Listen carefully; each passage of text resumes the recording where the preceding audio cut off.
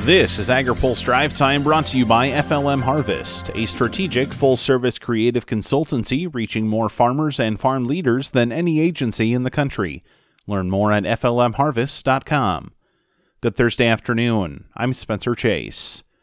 Negotiations on more coronavirus relief appear to be far away from reaching a deal. Again, we've had, I think, constructive conversations, Secretary Mnuchin and I, but they have not, we are not finished. I'm hopeful, but we do come at it from two different places. That's House Speaker Nancy Pelosi speaking to reporters earlier today. According to her office, Pelosi spoke with Treasury Secretary Steve Mnuchin this afternoon for about 50 minutes, and distance on key areas remain. Pelosi says some things have already been resolved by legislative means. We came down $1 trillion as a compromise to begin with. We then went further for another $200 billion, as I said earlier, not undermining our priorities, but realigning some things in terms of the timetable, how long they would last. She says other more immediate concerns were also addressed in the continuing resolution, which was passed by the Senate yesterday and signed by President Trump overnight. But the White House has also been critical of Pelosi throughout the talks.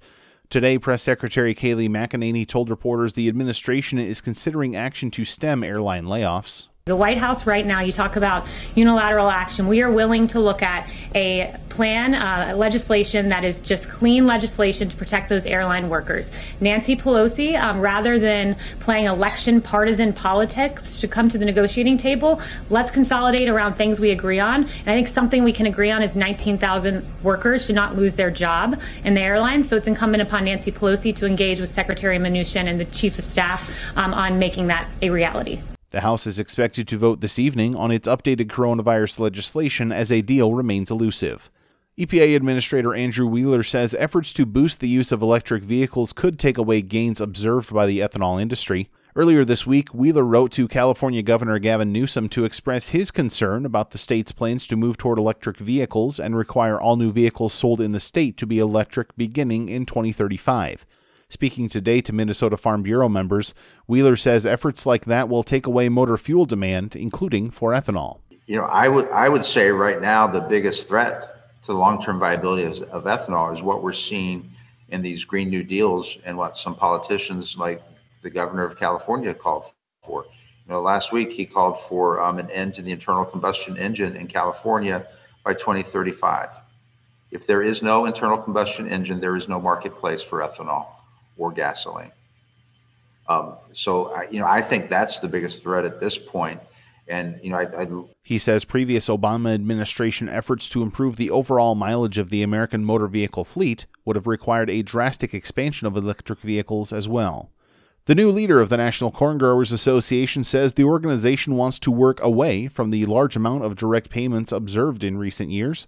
Ohio farmer John Linder says government payments have helped producers make it through recent tough times, but shouldn't replace regular income. I don't believe that there's any amount of dollar that could make farmers whole that you could actually justify Congress coming up with. All these should keep folks in the game, but we've done a really good job at NCGA of taking those grower leaders and coming to decisions with our risk management, which is now in Transportation Action Team, and working on the tools that help provide that safety net without government dollars. He says producers are working their way off reliance on programs like the Market Facilitation Program and Coronavirus Food Assistance Program.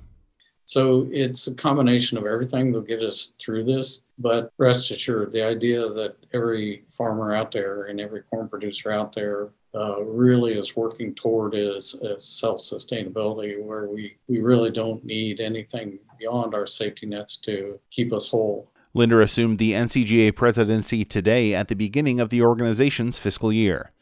Now, here's a word from our sponsor.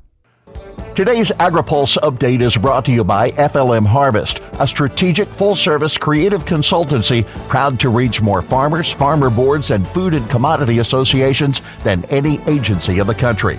Learn more at flmharvest.com.